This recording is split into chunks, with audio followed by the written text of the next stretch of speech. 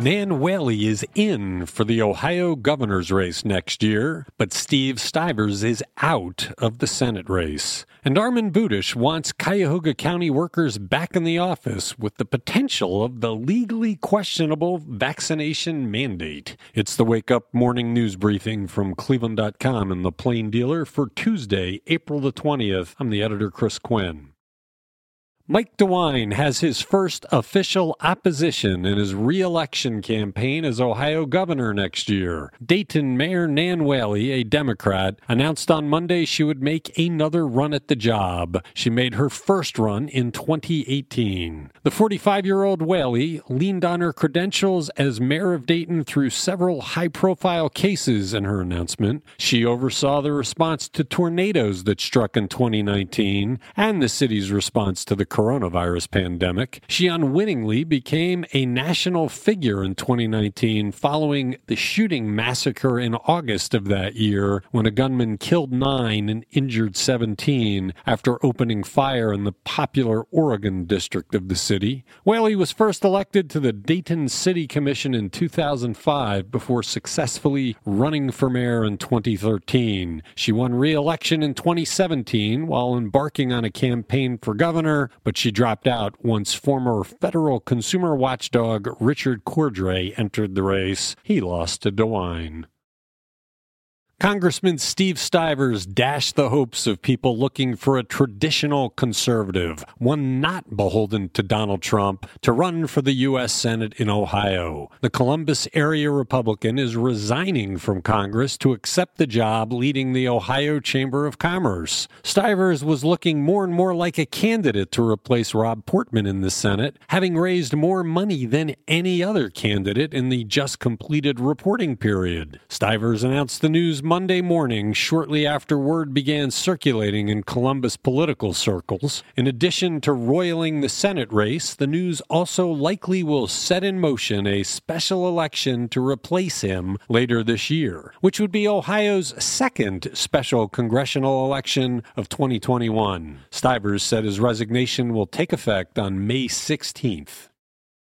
Cuyahoga County Executive Armin Budish's administration will require employees to return to the office part-time in May and full-time in June. And Budish might take the legally questionable step of compelling the workers to get vaccinated against the coronavirus. Chief of Staff Bill Mason sent an email to workers Friday telling them they will work in the office 3 days a week starting May 1st. Legal experts say the right of employers to require vaccinations is questionable because the FDA has given only emergency approval to the vaccines, not full approval. The return to work order does not apply to employees in the independent Cuyahoga County Prosecutor's Office or the Common Pleas Court, but it does apply to workers in departments related to Health and Human Services, Public Works, and the Fiscal Office.